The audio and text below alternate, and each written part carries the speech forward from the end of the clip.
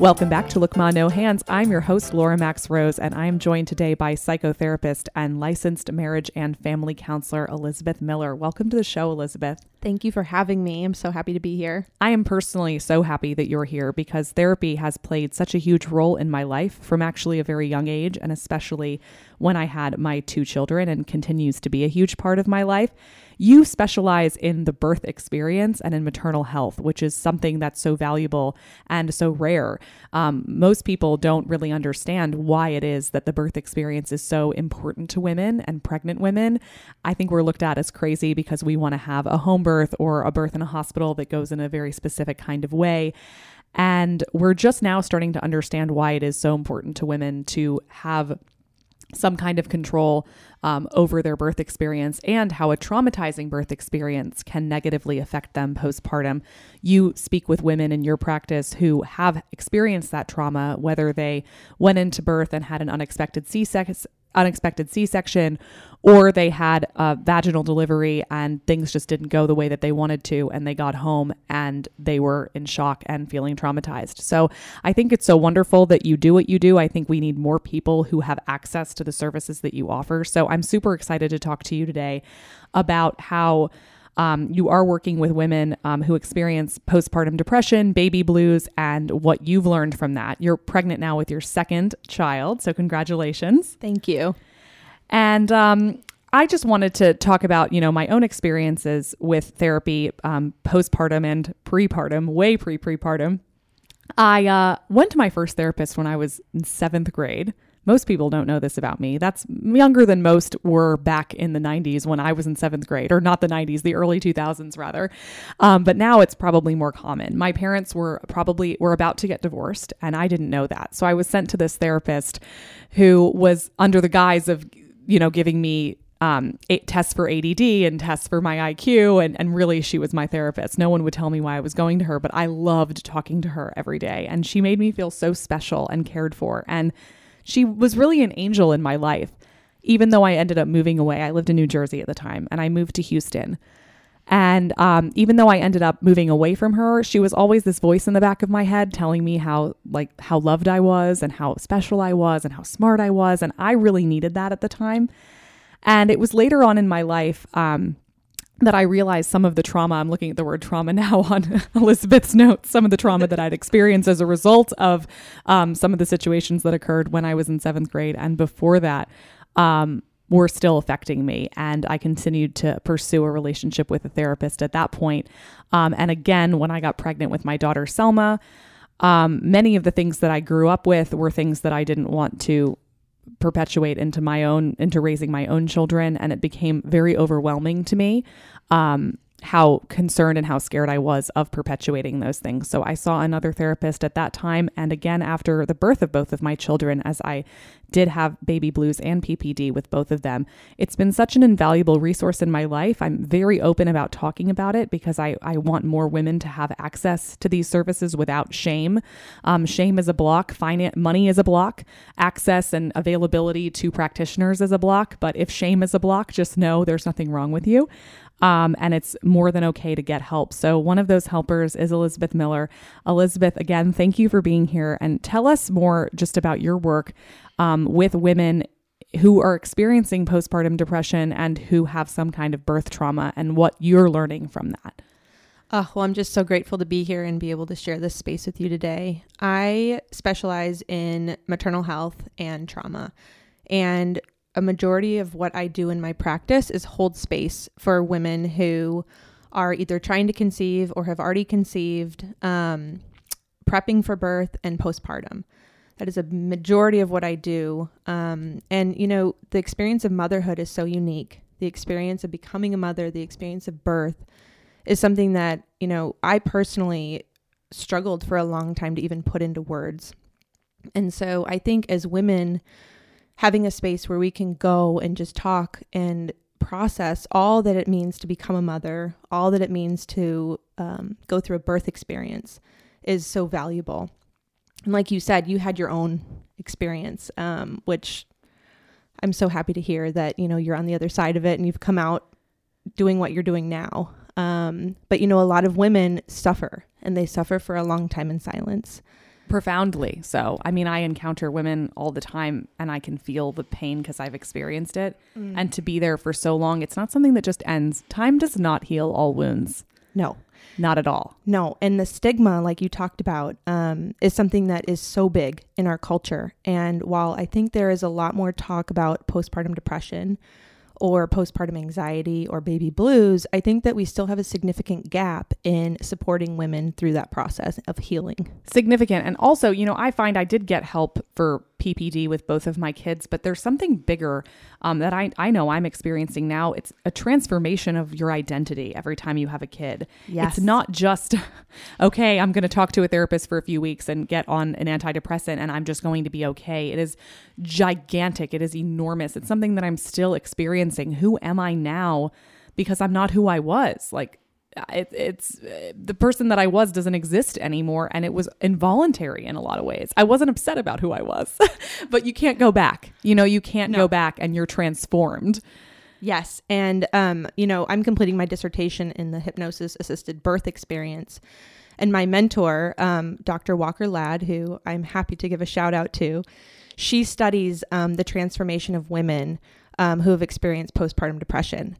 And so just being able to follow in her footsteps and learn from her and, be with these women who are experiencing this complete transformation that it's, like I said, I'm a psychotherapist. I talk for a living. I listen for a living, but I still struggle putting words to my own birth experience. And I think it's just one of those things that it's a journey. It's a dynamic journey that we have to continue to work through. And as our kids grow up, it's still a journey. Well, it has to be so amazing for you to have had your first child is how old now?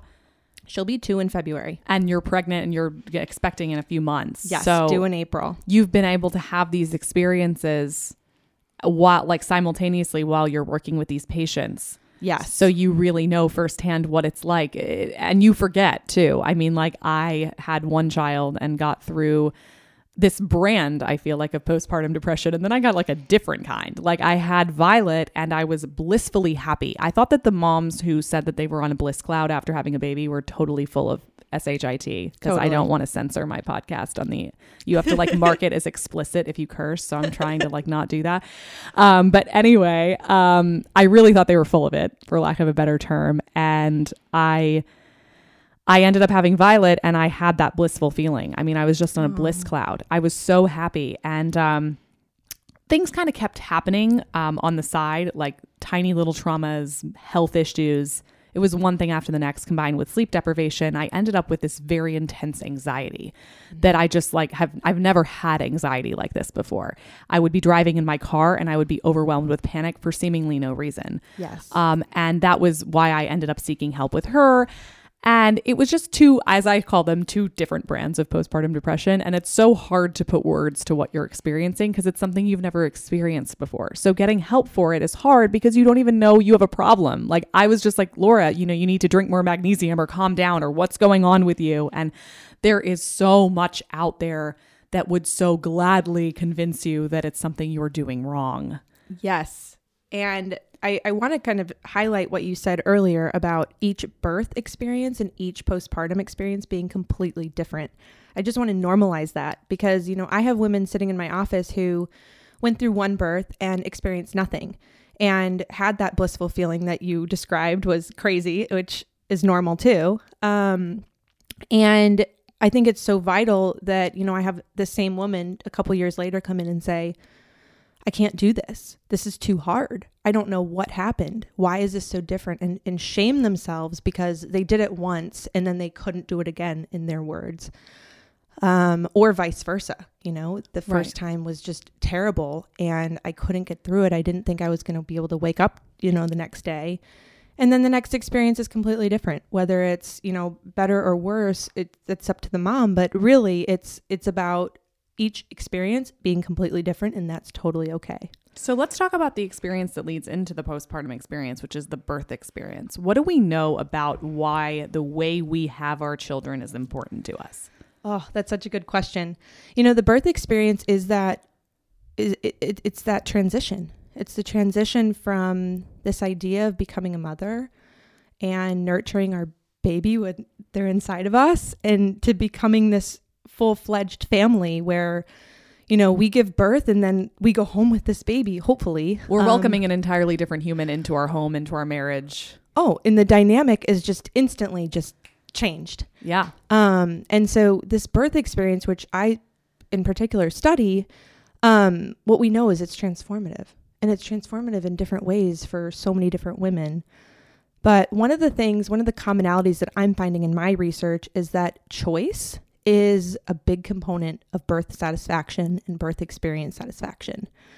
So tell us more about that. So, you know, if any woman who has given birth can probably look back at their birth experience, and a majority of us can look back and say, that didn't go the way I thought it would. Of course, the birth plan, the mysterious birth plan that never goes the right way. Totally.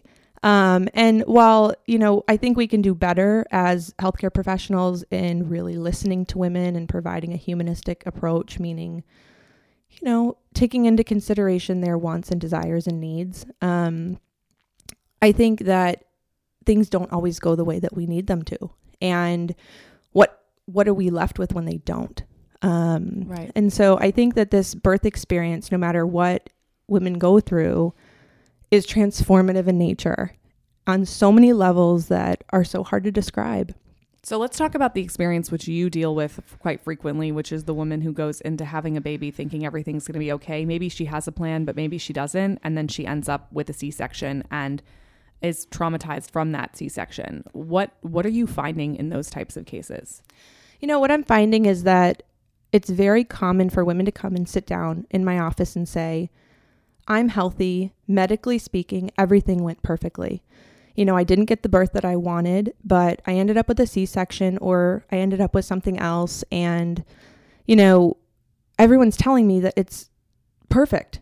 Baby's healthy. I'm healthy. Great. Everything then therefore should be healthy. And I have women sitting in my office saying, you know, on the outside, everything should be great, but it didn't go the way that I needed it to. It wasn't a healing experience like I expected it to be. And there's grief for that loss. Like you have so many expectations around what your birth's going to be like. So much grief and so much rearranging of our thoughts of what birth was or what birth is and what being a mother is. You know, I think having a C-section is more normalized, and having epidurals or whatever it is, any intervention is normalized.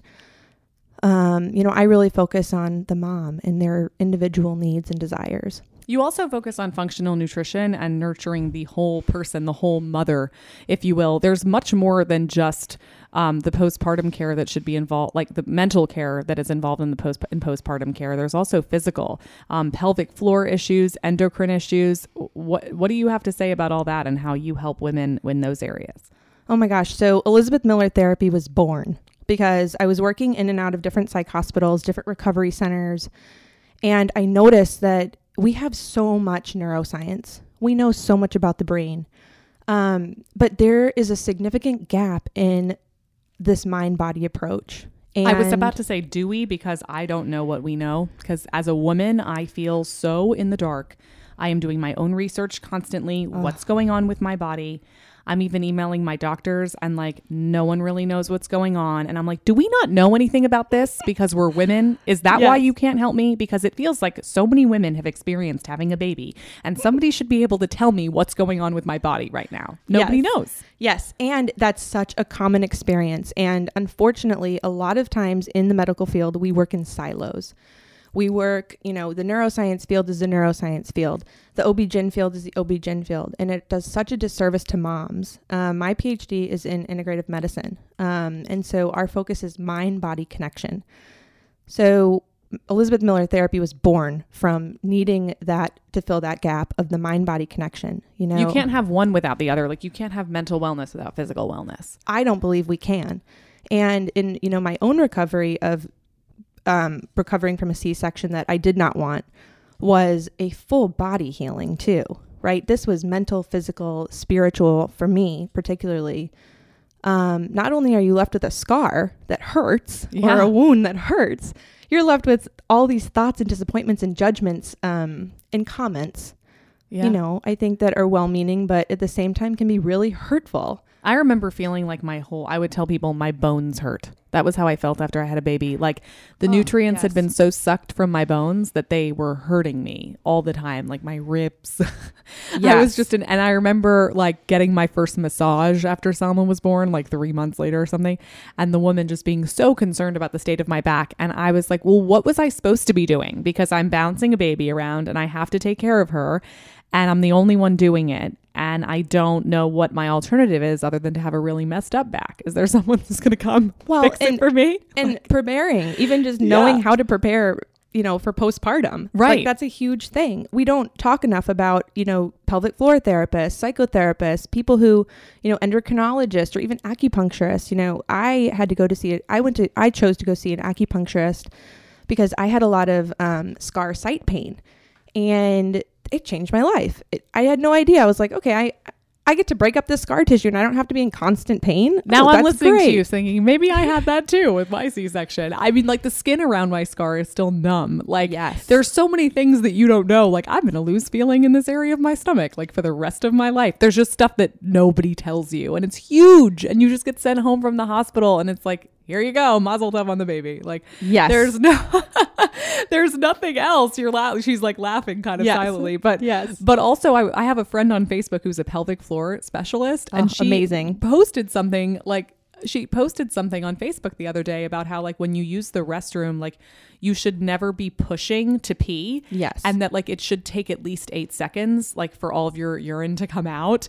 Like if you're just tinkling a little bit, like you shouldn't have gone to the bathroom in the first place basically, or felt like you needed to. And that's usually an indication that you need pelvic floor therapy. Yes. I was like, oh, because I do all the things you just told me I wasn't supposed to be doing. And they all started after I had my first kid. So maybe I need help in this area, but nobody besides this person on Facebook, who I don't even know how I ended up being friends with her, pointed that out to me. And I feel like I'm always getting this random information, which is how I end up finding my guests for this show. Because I'm like, tell me what you know. Yes. And, my hope is, I co-manage a group called Houston Wellness Warriors, so that our main focus is to connect and educate practitioners in this area. So that when someone comes and sits in my office and I'm screening them for a variety of different, mind-body conditions during labor, delivery, or even pregnancy, or, trying to conceive couples, I'm able to say, hey, I think it's important that we also get this person's opinion and that we get a second opinion on this, so that your quality of life can be returned and you can be living the life that you want to be living. Right. Exactly. And we should all be empowered to do that. The first guest I had on the show was Jenna Longoria. She is the period guru. I love her. And she talks about how our cycle is an indicator of what is right or wrong in our body. And for me, when I was diagnosed with PPD after Violet was born, I've been put on Lexapro. I'm grateful for what it's given me and my state of mind, but I'm also thinking, hey, my cycle has been completely messed up since she was born. And there has to be some connection between that and the way that I'm feeling. They're not separate, but you either go to the psychiatrist or you go to the OB. Getting those two things integrated and talking to somebody about the whole issue. I'm like, hey, I know these two things are related to each other. There's something going on in my body. There's a hormonal imbalance. Somebody help me. It's so hard to find someone who does all of that. Oh, well, and on top of that, you're exhausted. Yeah. You're like tired. My husband will be like, you have to make this a doctor's appointment. You have to. And I'm like, oh my God, I have to eat breakfast. Like, I can't even think about this. I can't even think about getting myself dressed, the kid dressed, and then getting in my car and then driving. What? Yeah. I can't do that. Yeah. And then everyone's like, you have to take care of yourself. And I'm like, I'm trying. Like, when am I supposed to be doing this? And we're looking at self-care in this society. I just want to talk about this for a minute. I've mentioned this on my social media. Self-care has become this industry of face masks and spa days and getting your nails done. Yes. And when I first heard the term self-care, I was in therapy at age 16 and no one knew what that term meant. And it was none of those things. It was being in the conversation and speaking up for yourself. It was doing the hard thing. It was setting a boundary. It was staying home when you really want to go out because you need sleep. It was doing the thing that's uncomfortable because you matter more than anything else. And I am so frustrated watching it turn into this almost like this game. Like if I don't do this treatment or whatever, like I'm not taking good enough care of myself. I see women all the time, myself included, they have a baby. They don't have time for that shit. And no one's watching their kid when they're going to get a mani-pedi. No. And they're like, oh, here's one more thing I can't do well enough. Like, you know what? The self-care in that moment is to accept yourself exactly as you are because you are good enough. Totally. And I hear this, women sit down in my office and men, everyone sits down in my office and says, I don't have time to go do all this stuff. And my first response to them is, tell me more about that, because self-care doesn't look like what you just described. And I think it's kind of been this culture in our society lately where, you have to have no kids around to have self-care, or you can't do this and that and have self-care. And self-care, I'll give a personal example for me is cooking dinner. Yeah. Or eating nutritious food. Something that I do while I'm pregnant is I cook on Sundays. I meal prep. I love to cook. It's something that is just something that it's my creative outlet. It is my stress reduction. I involve my kid in it. And on Sundays, when we have time, we make some meals for the week, and I make too much and I freeze some so that when this new baby comes, there's some food in the fridge or the freezer. Brilliant. Or it can even just look like, this morning I woke up and I just noticed how pretty it was outside, and I took my dogs outside and my daughter, and we just sat in the sun for a few minutes. Like, I got some vitamin D, we got to connect.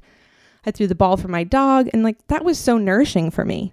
Yeah, everything you need is like right outside your door, and you usually don't have to pay for it. Yes. I do fear that like self-care has kind of become this industry where like, hey, I have $40 in my checking account. I'm going to spend $35 on a mani-pedi because that's the right thing to do. And like, it's not.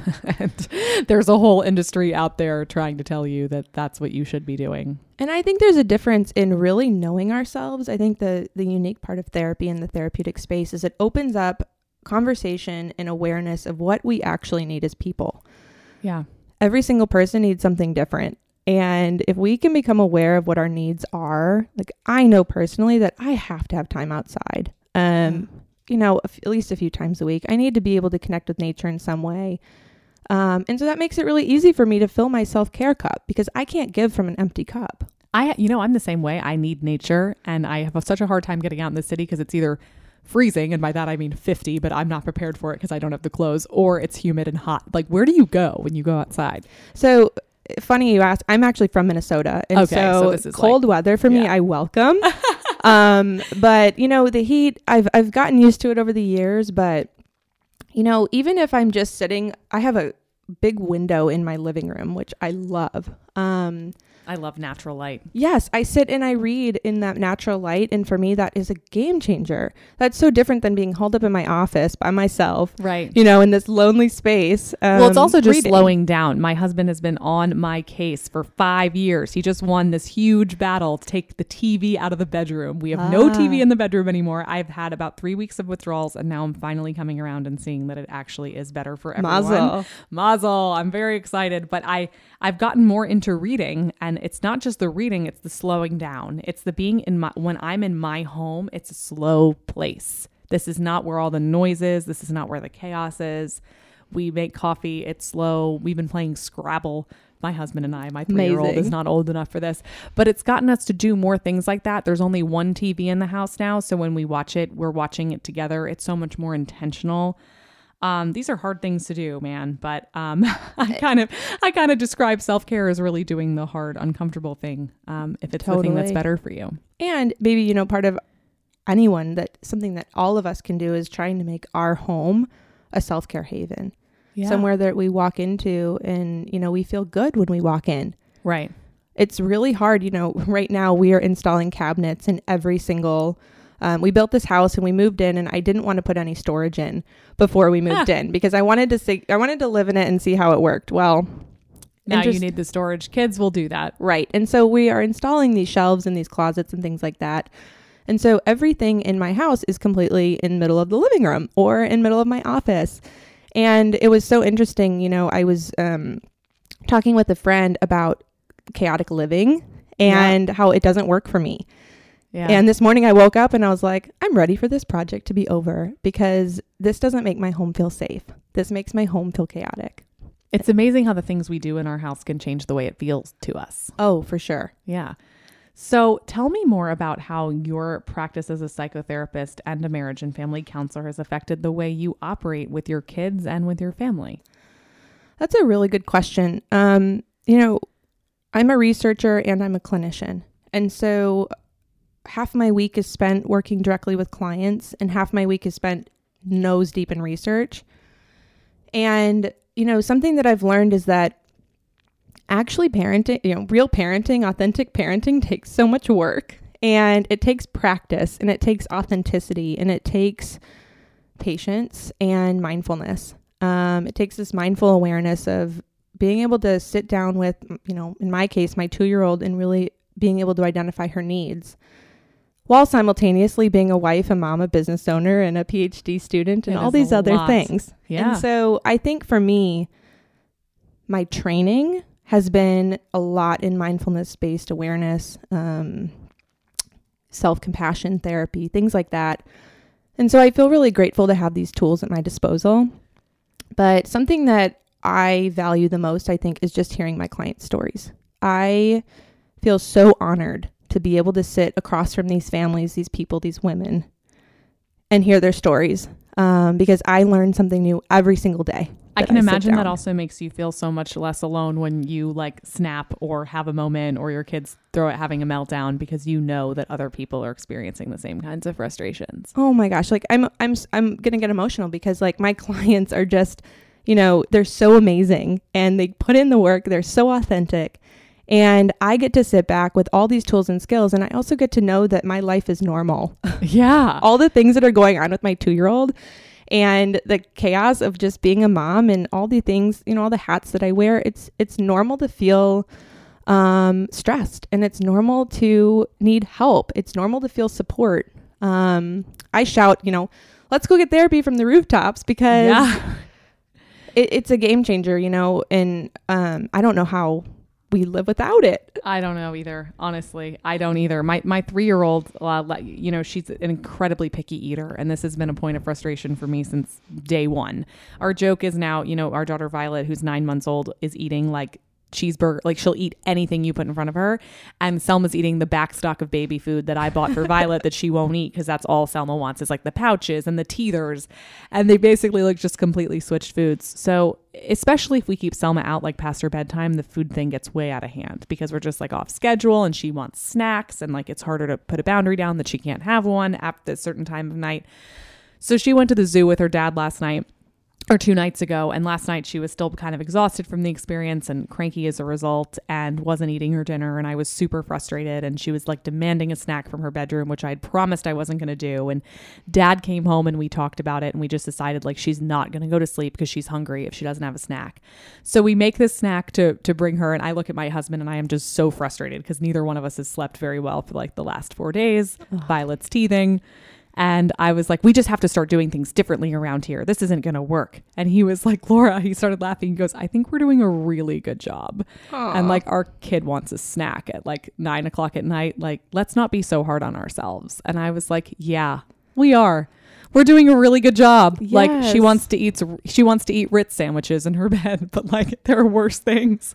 And like, you know, I am so like, if it makes her happy, like there have to be other parents of 3-year-olds who are going through this. Like there's just this feeling that like you're the only one with a kid who's screaming for Ritz cracker sandwiches at 9 o'clock at night. Oh, like, that's totally. I mean, my almost 2-year-old last night was like, pouch. I'm like, what about dinner? Pouch. I'm like, okay. Oh, okay, great. You know, if that's what's going to make you happy and calm your central nervous system down, let's do it. Right? I thank you. I like that. It's all about calming down the central nervous system. I don't think there's any benefit to a kid getting that worked up.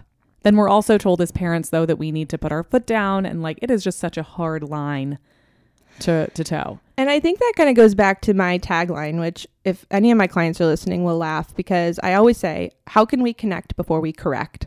Right? Because if we're really talking about parenthood and connecting with our kids, which I think we all want to do, if we can really identify the need that's really there, and like you said, a small snack, okay, that's a small need. We can make that happen. And if that allows us to connect more, then it's worth it. Yeah.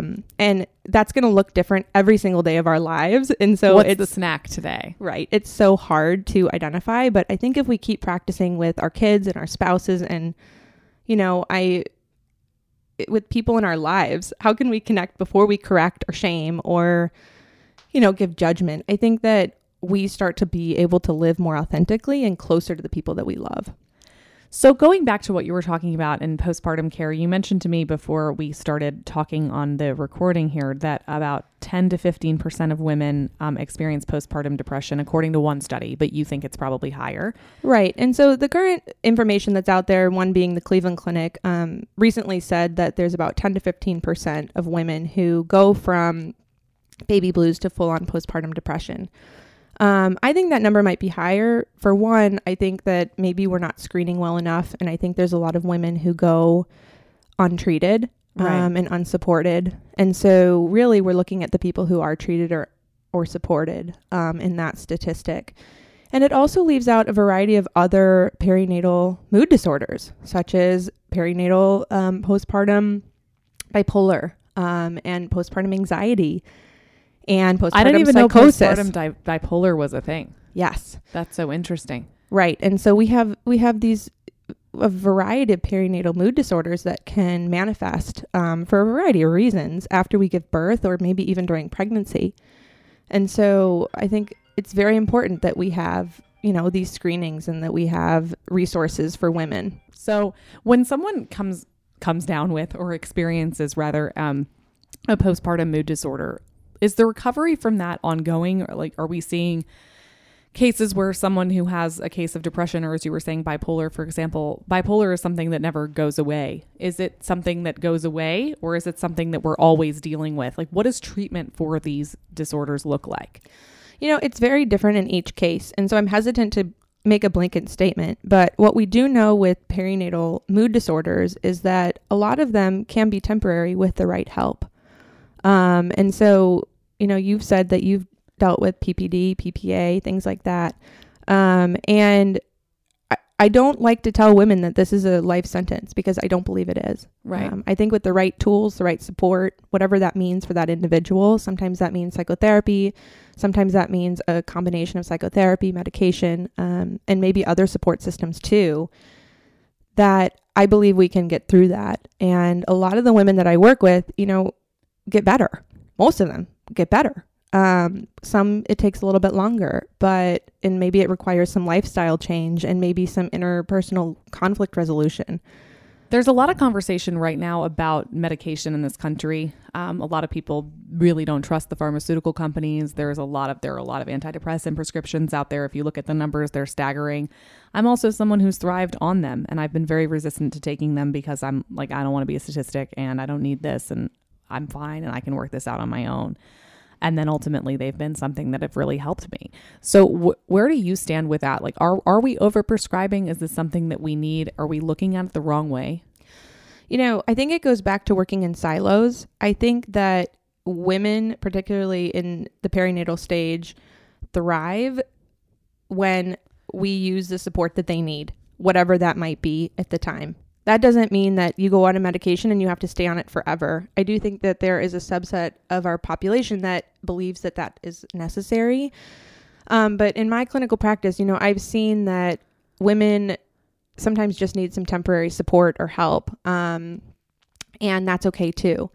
And so I come from the stance of I'm very grateful that we have all of these tools at our disposal, whether they are psychotherapy, whether they are medication, whether they are, like I said earlier, acupuncture or something else. Right. I'm really grateful that we have those available to us.